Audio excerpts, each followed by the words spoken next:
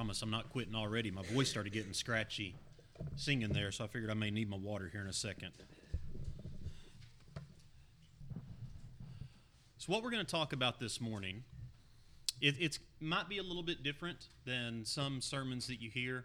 I'm going to spend a little bit of time doing kind of an overview of the book of Joshua and almost a little bit of a character study about who Joshua is and what he does.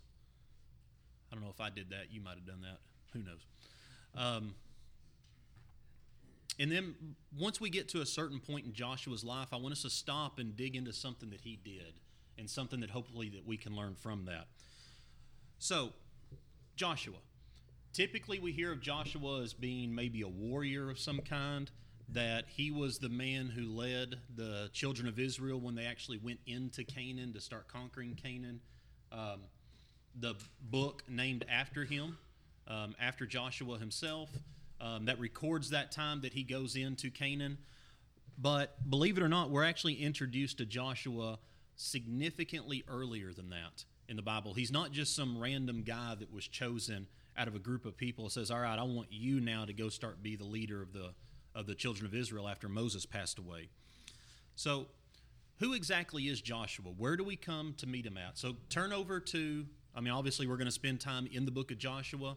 We're going to spend some time back in Exodus, some Deuteronomy and Numbers.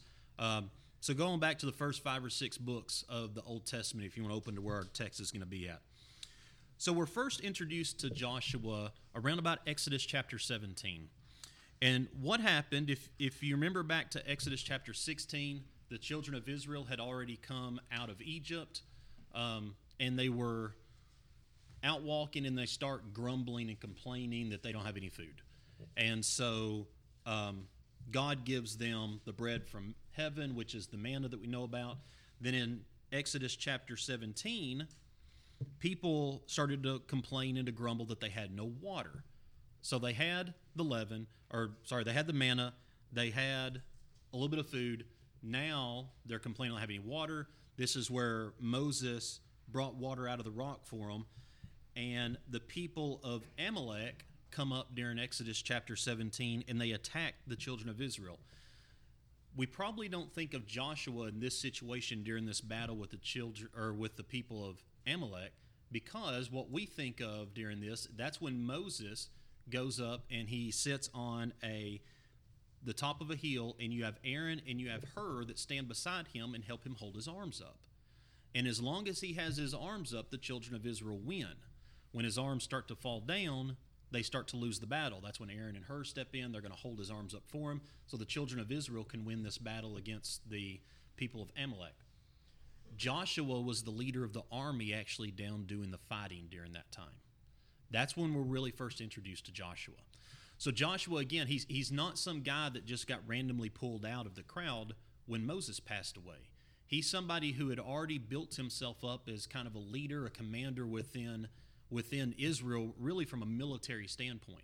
And so it makes sense then that as they start to go in to conquer Canaan, they start to overthrow these kingdoms that are there, it makes sense that somebody with a military background and was already seen as a leader from that standpoint would step into that role. So Joshua goes on, he's the leader of that army at that point, and then we find out in Exodus chapter 24.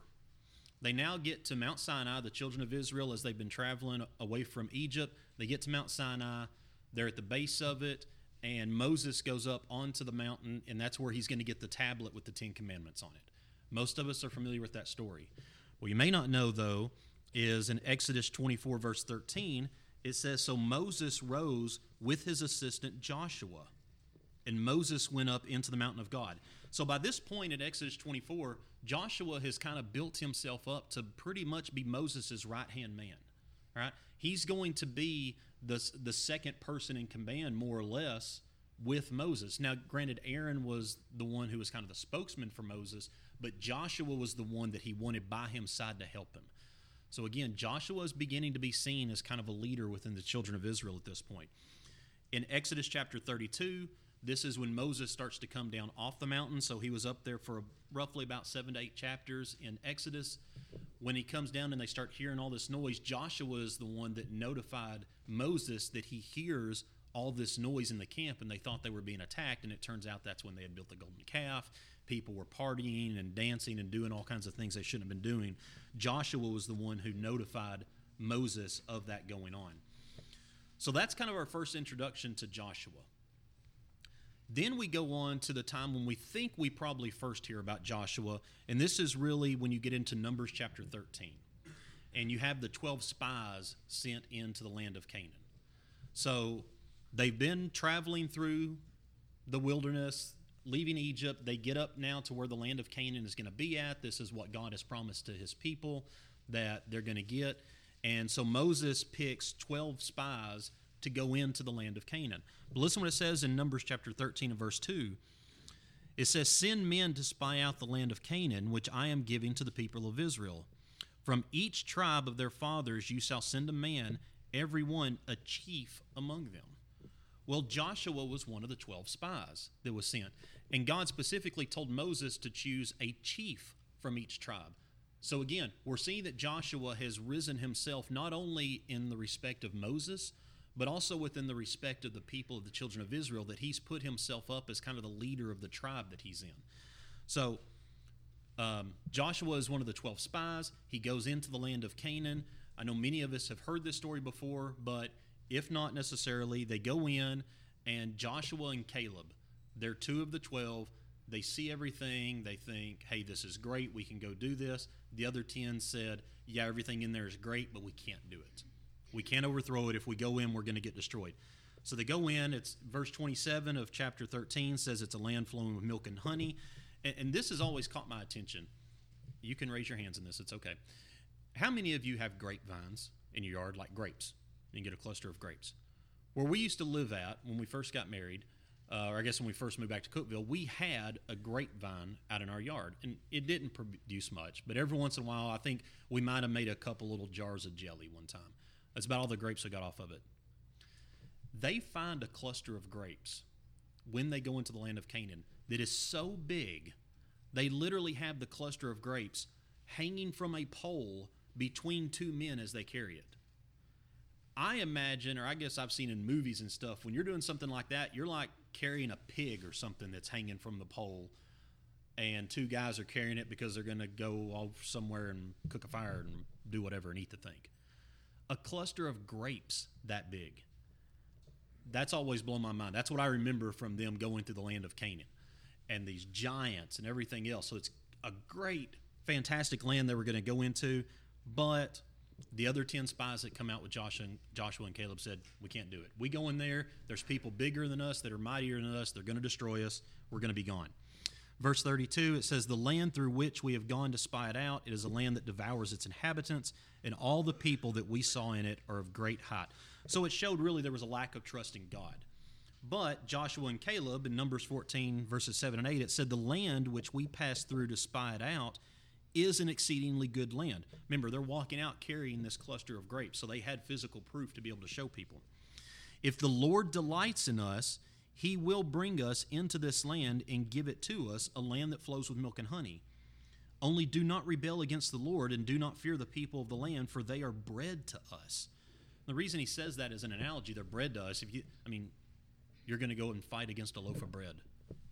I would think that's pretty easy. You're going to squish it pretty quickly. So these giants, the other 10 spies that they thought were just going to annihilate them, Joshua and Caleb were like, guys, it's bread. We can just step on it. We can squish it. It's not going to be a problem. We have God on our side. What we start to see now in Joshua is not just what we saw in Exodus, where he starts to gain a reputation as a leader, somebody from a military standpoint, but we start to see his attitude a little bit here in Numbers 13 and 14, his dedication that he had to following God. When you had these other 10 that showed complete distrust in what God could do for them, even though he's brought them this far, Joshua never lost that attitude of faith in God and that trust that he had in God. And the response that they got from this is the people wanted to stone him. All the children of Israel wanted to stone Joshua because he said that they could go in and do this. Now, ultimately, what led to this, or the result that came out of this is when God told them that nobody over the age of 20 was going to end up in the land of Canaan. This starts the 40 years wandering in the wilderness, all because they did not trust God enough to be able to go into the land of Canaan. Now we jump ahead to Deuteronomy chapter 31. So they've been wandering in the wilderness for 40 years. That 40-year wandering is over at this point, and we get to Deuteronomy chapter 31. Moses is now 120 years old. Moses is an old man. If you remember, though, when he started going to get the children of Israel out of Egypt, when he interacted with the burning bush and all that, he's about 80 years old at that point.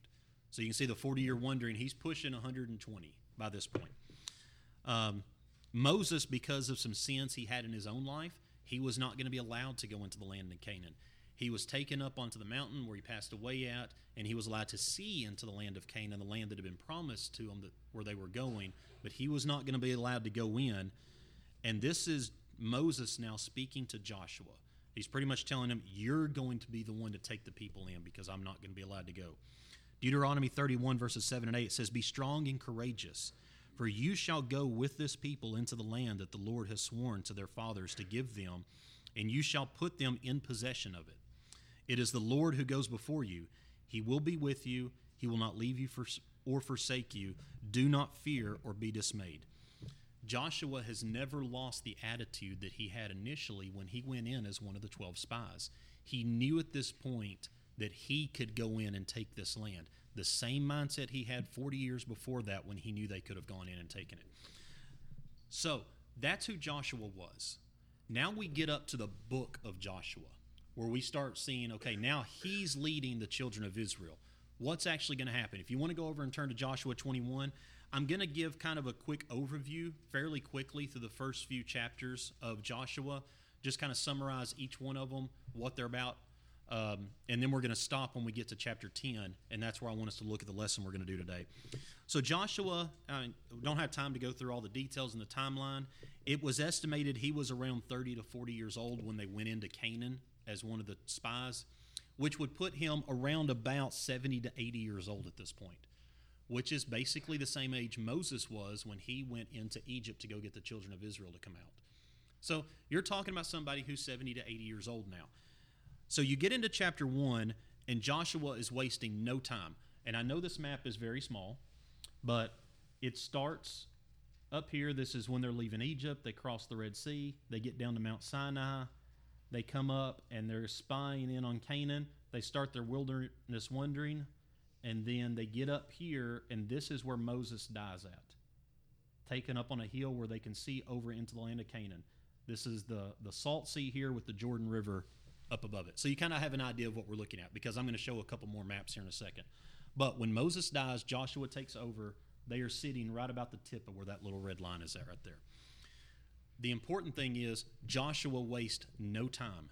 As soon as he finds out that he's the one taking over, he goes into the people, into the children of Israel, and we find out in chapter 1, verses 10 and 11, it says, "And Joshua commanded the officers of the people, pass through the midst of the camp and command the people, prepare your provisions, for within 3 days you are to pass over this Jordan to go in to take possession of the land that the Lord your God is giving you to possess."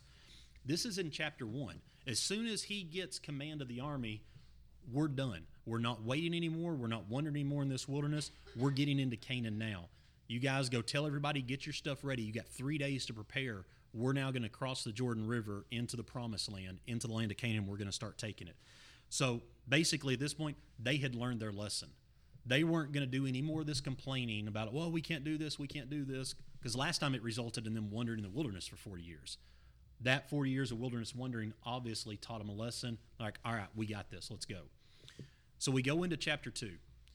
Chapter 2, and this is up at the same place. You had the Salt Sea here, the Jordan River, and that's kind of where the end of that little red line was at. Jericho is this first little city right across the Jordan River. That's the first place that they're going to attack when they go in. So Joshua sends 2 spies over because he wants them to go check out the city of Jericho. All right, tell us what's there. Tell us what we're going to be up against. And so they go. This is where they meet Rahab, the harlot. She hides them for them because the people there had found out that the children of Israel were literally camped right across the Jordan River. I mean, these people were not oblivious to the children of Israel being out there. They knew that these people had been wandering around in the wilderness. They had spies of their own that they sent out on horseback or camel or whatever. They knew where this group of people were at. They knew that God had been with them. They knew they had crossed the Red Sea, and they knew that they had defeated different kings down this side as they were on their way up to the east side of the Jordan River. So the people in Jericho already knew about it. And as soon as those two spies come in, they had been watching for them, and they go to Rahab and said, "We saw those spies come in here. Where are they at?" Rahab said, they already came and gone. They left. If you go chasing after them, you can find them. Well, she had hidden them up on the roof of the house. She makes a deal with the 12 spies and says, "Look, we know who you are. We know God is with you. Please spare our family, because we know you're going to come and overthrow the city. We know there's no way we can defeat you because you've got God with you. Please make sure that me and my family were taken care of." The spies make a deal with her. They said, "If you hang this red scarlet out or the scarlet napkin or cord, whatever it was, you hang it out your window so that we can see it, nobody in your house will be harmed." And they weren't. So they head back, and again, they learned their lesson from the last time spies were sent into Canaan, and they said, "We got this. We can do this, no problem." So we move on to chapter 3. Chapter 3, they start marching towards the Jordan River with all the people. Now, the priests that are supposed to be carrying the Ark of the Covenant, the Ark of the Covenant is picked up, and they go out before them. And they are told to stay roughly a half mile.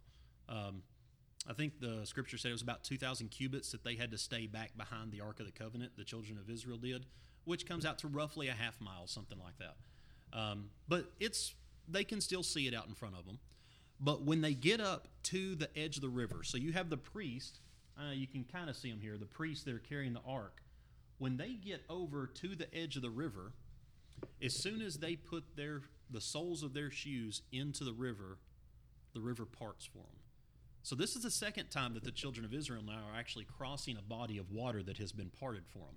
So the river itself backs up.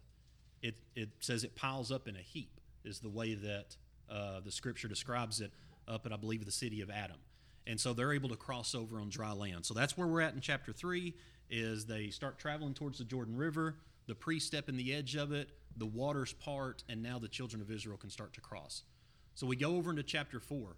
Now the children of Israel are actually crossing the Jordan River on dry ground. And what Joshua does is he commands 12 men, one from each of the tribes, to get a stone out of the river. Bring that stone with them and cross it. And that stone comes from right around where the priests had been standing at. Because as long as the priests were standing there in the riverbed, the water stayed backed up so they could cross over. And what they end up with is roughly about 40,000 fighting men cross over the Jordan into Gilgal for them to go fight. One man from each of the tribes carries a stone out of the riverbed with them. They pile those stones up on the other side of the river and basically make a little memorial. It's interesting, we sang the song right before this that talked about that they were raising their Ebenezer. The Ebenezer, it was a reference to a monument that was built back in Old Testament times that was a memorial, so that when people see that stone that they named Ebenezer, they could remind their children what God had done for them.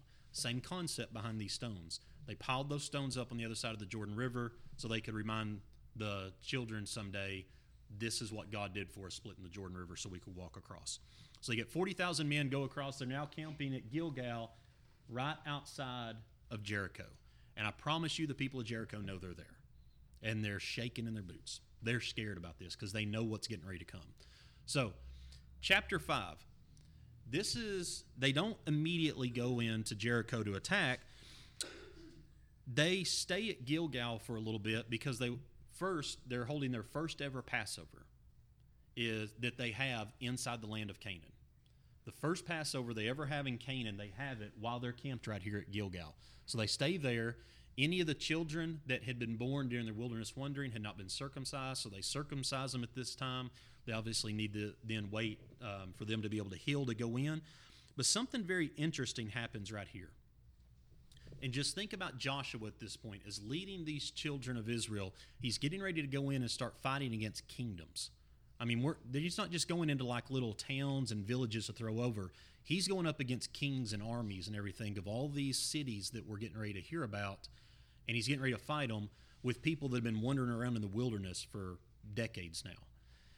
He looks out his I say window, I don't know, his tent door or something, and he sees this man standing there. And there's a man standing outside of his tent dressed in armor, holding a sword.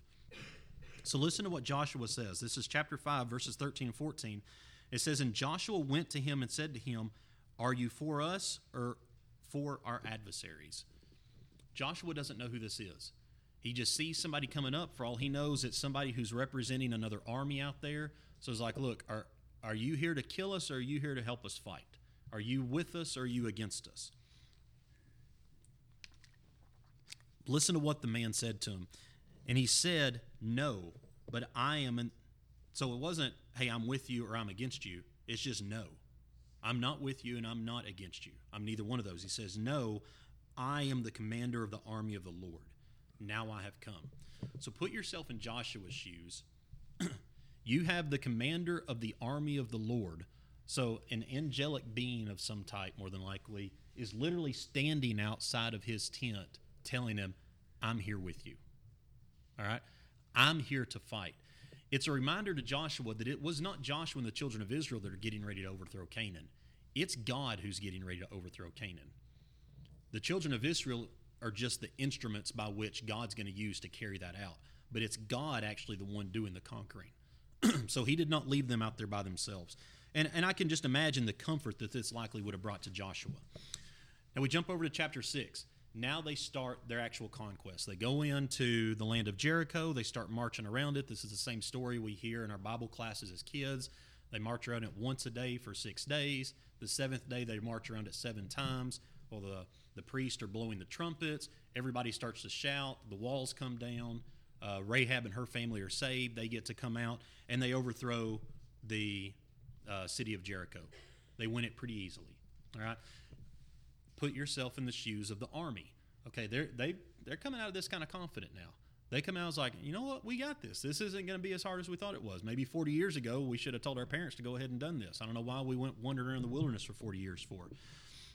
Joshua makes an oath at that point that no man will ever rebuild Jericho. After that, the city of Jericho, through history, has never existed again. And it's because Joshua made an oath that at no point again will anybody ever rebuild that city. So they're done with their first conquest. They've taken Jericho. This is where they're marching in the city. Now you go into chapter 7. Jericho is done. Jericho's been knocked off the map. Now they have this little town called Ai. That's their next place they go. So they send spies into Ai, just like they did with Jericho before. It says, all right, go find out what it's like. Are we going to be able to do this? The spies come back now probably puffed up a little bit from how things went at Jericho. Like, guys, we got this. These guys at Ai, they're nothing compared to the guys at Jericho we were just at. We don't need the whole army. We don't. 2,000 or 3,000 guys were good. They had taken 40,000 into Jericho. They said, look, 2,000 or 3,000, we're good. Don't worry about it. And so they go and they get annihilated. This place is nowhere near the size, near the army power that Jericho had, and Ai easily drives the children of Israel back out of it. Scriptures tell us that 36 of their men were killed in that. And so Joshua tries to find out, like, God, what's going on? Why did you drive us back out of this? Well, when they were at Jericho and they destroyed the city, they were told, you utterly destroy it all. The only things that were to be kept were things that were precious in value, because those were going to go into the treasury of the tabernacle. So you had gold, your silver, bronze, different things. They said nobody is to keep anything. Nothing is to be plundered. You're not supposed to come out of there with your spoils of war. You destroy everything, the precious stuff, you put it into the treasury. Well, when they get defeated at Ai, Joshua now approaches God. He didn't approach God before they went in to ask for, hey, are we ready to do this? They went on in, get defeated. He comes out and he asks God, and God says, you got sin in your camp. I told you guys not to take anything from Jericho. Somebody did. Go find out who it was. And so once they start digging in and they start talking to the different tribes, they find out that it was a man by the name of Achan, that he had taken. It was a nice kind of oriental robe that he had taken, and some silver and some gold, and it was buried in his tent. Achan and all of his family, they're killed, they're stoned, and then burned. And at that point, God's anger has been extinguished. It's done. So now they decide we're going back to Ai again. But this time before they went in chapter 8, they talked to God, and God told them what to do, how to go about it. Don't just take your 2,000 or 3,000 guys because you think you're good enough to do this on your own. Remember who it is that's actually the one overthrowing all these armies. This is God. Remember, the commander of his army was there. God's the one doing this. So don't go in there thinking that you're going to make the rules and decide what you're going to do.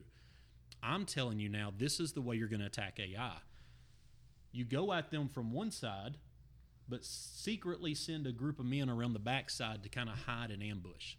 So that's what they do. So Joshua and most of the army go directly at them. The men of Ai see them coming again. It's like, hey, here's these children of Israel. They think they can overthrow us this time. They're all confident because they'd already beat them once. They go out, drive out, and push them out. Every man from the city of Ai left the city to go chasing after the children of Israel. And that allowed the 5,000 troops that were on the backside of Ai to just walk right into the city, and they burned it to the ground. And as soon as they see the smoke from it, the group that the men of Ai were pushing out, that was being led by Joshua, they turn right around and come back and attack them, utterly destroy Ai. So they follow God's rules.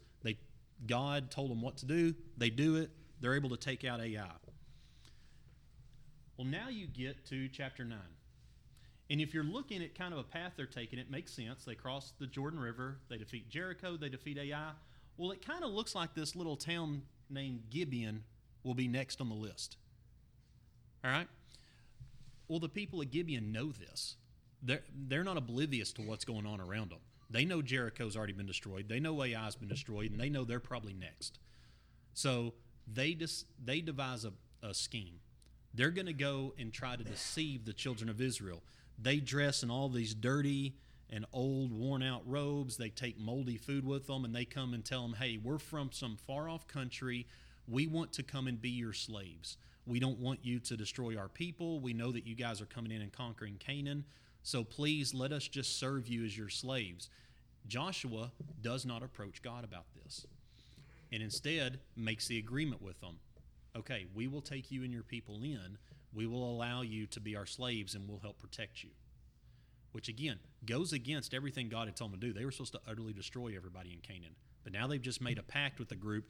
Then come to find out the men had lied to them, and they were literally men that were right in line to be destroyed next. So that now the children of Israel can't destroy the next city. They've got to uphold their bargain they had just made. They're going to protect these people. Now we get to chapter 10, and this is where I want us to actually talk about. There's something that happened in chapter 10 that's very unique. You have a lot of kings that are from down in this area. They know what's going on. They know that the children of Israel have made an agreement with Gibeon. And Gibeon, that city, has a lot of mighty men of war. They're probably more powerful than Jericho was, than Ai was. And they're like, look, if Gibeon is now joining them, we don't stand a chance, the rest of our kingdoms. So you've got 5 kings. They've joined together, and they're going to go attack Gibeon. They want to attack that city to get them out of the way so that they can fight the children of Israel when they come in.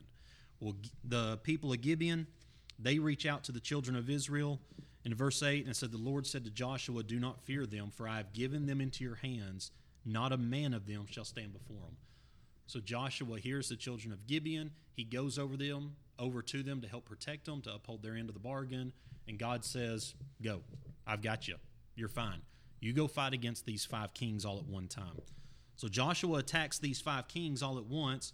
God gets involved in this. This is the first time, like we said, God's the one who's going to be overthrowing all these kingdoms in Canaan. This is the first one that we see God physically do something here.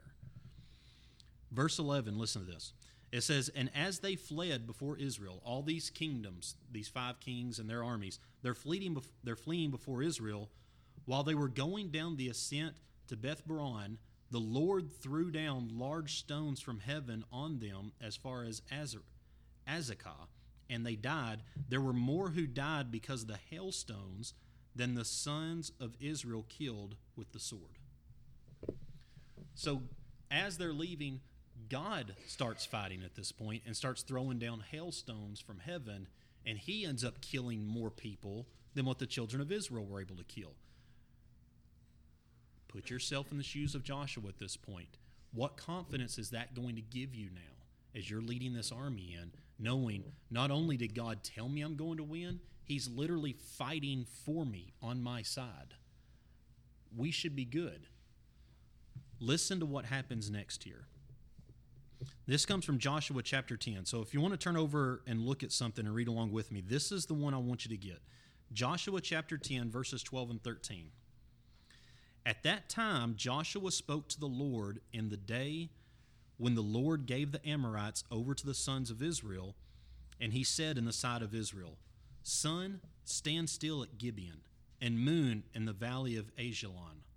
And the sun stood still, and the moon stopped, until the nation took vengeance on their enemies.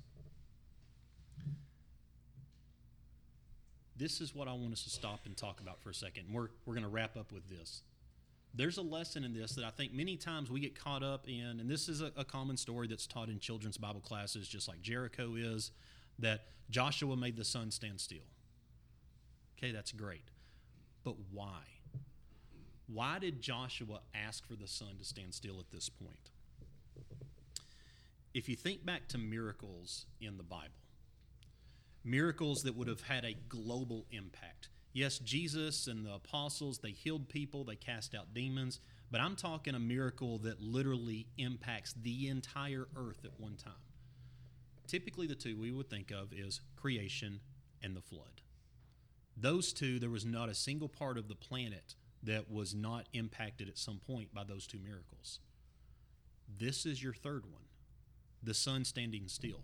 Because if you think about it, not only did the sun stand still, but the way our solar system works, basically what it meant is the earth stopped spinning. Because the sun's not moving around the earth. So for the sun to stand still in the sky, the earth stopped moving, stopped rotating on its axis. I looked up online about what impact that would have on the planet if the earth ever stopped rotating on its axis.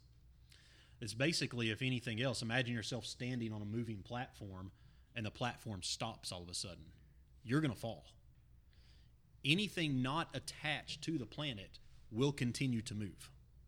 All right? Momentum will keep you moving. We don't feel ourselves moving right now, but we are because the air is moving with us. Anything not attached to the earth would have kept going. Think back to the eclipse, 2017. We were in Sevierville when that happened, up at Polishing the Pulpit. It was neat. They had people going outside with their little glasses to put on to watch the shadows on the ground and do all kinds of stuff.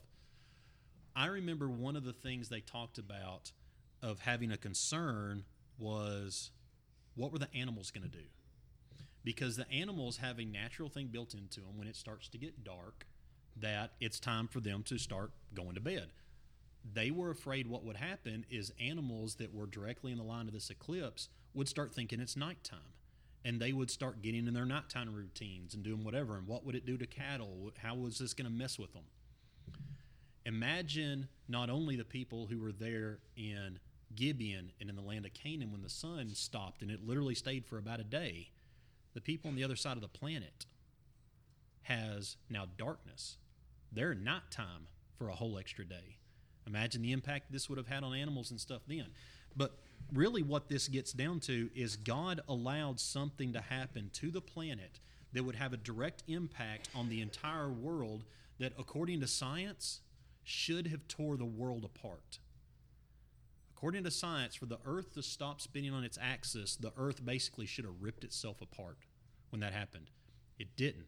It goes to show that God has control of this planet that we're on. Not only did he have control of what was going on in the armies and the battles that were going on, he had control of the entire planet. He could have done anything he wanted to at that point. But here's what I really want us to get out of this story. Joshua makes a request of God, and he asks for the sun to stand still over Gibeon.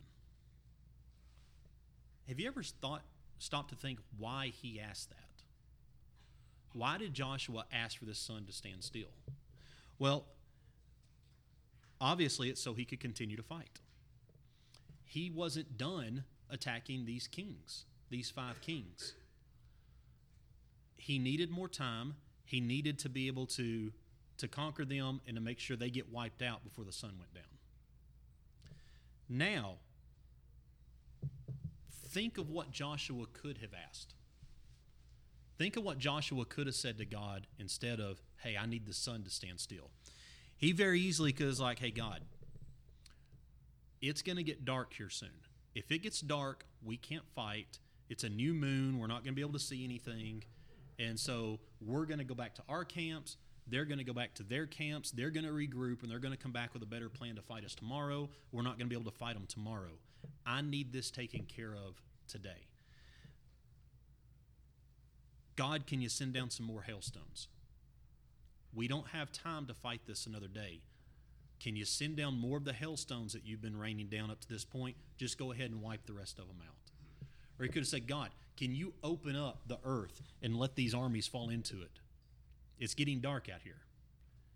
We don't have time to get this taken care of. I need you to step in and take care of this for us. Or the commander of the army that we saw earlier. We know there's an entire army sitting out there. Let's let our army go back and rest at this point. And God, you send your army out here to fight. Send your commander that I've already talked to back in chapter 5. Send him out here to let him fight for us for a while. Joshua very easily could have requested all of that stuff, but he didn't. Joshua did not ask God to do it for him. And that's the lesson that I really want us to get out of this. And I told you this sermon was going to be a little different. It's more of an overview of Joshua, a little bit of a character study of Joshua, but to wrap up with something that I think is going to help all of us when it comes to us living our Christian lives. Joshua knew that he was the instrument that God wanted in order to conquer the land of Canaan.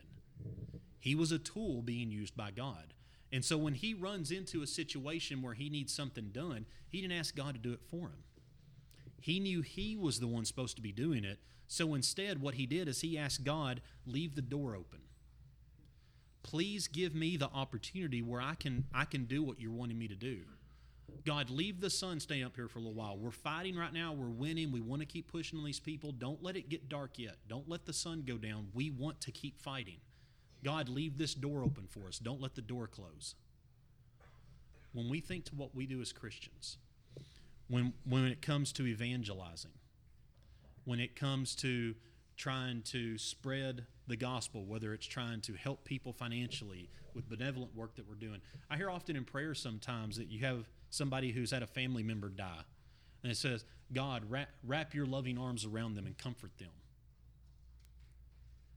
That's great. We need to ask that. But are we doing what Joshua didn't? Are we asking God to do something for us so that we don't have to go do it? We want God to comfort those people. Okay, that's great, but what am I doing to comfort them? All right? God, we pray that the borders of your kingdom get spread. Are we asking God to give us the opportunity to go spread the borders of the kingdom for him? God, please soften the hearts of people so that I can go and talk to them. And so that when I talk to them, they're going to be willing to accept and to listen to what I'm saying. Or do we expect God to do these things for us? Joshua very easily could have done that when he was fighting against 5 kingdoms. They were drastically outnumbered. I mean, would not have even been close. But they were winning, but he didn't step back and say, God, finish this for me. We're tired. We're done. We're ready to go home. You just go ahead and take care of the rest of this. We're going to go rest. Instead, he asked God to give him the opportunity to finish it for God.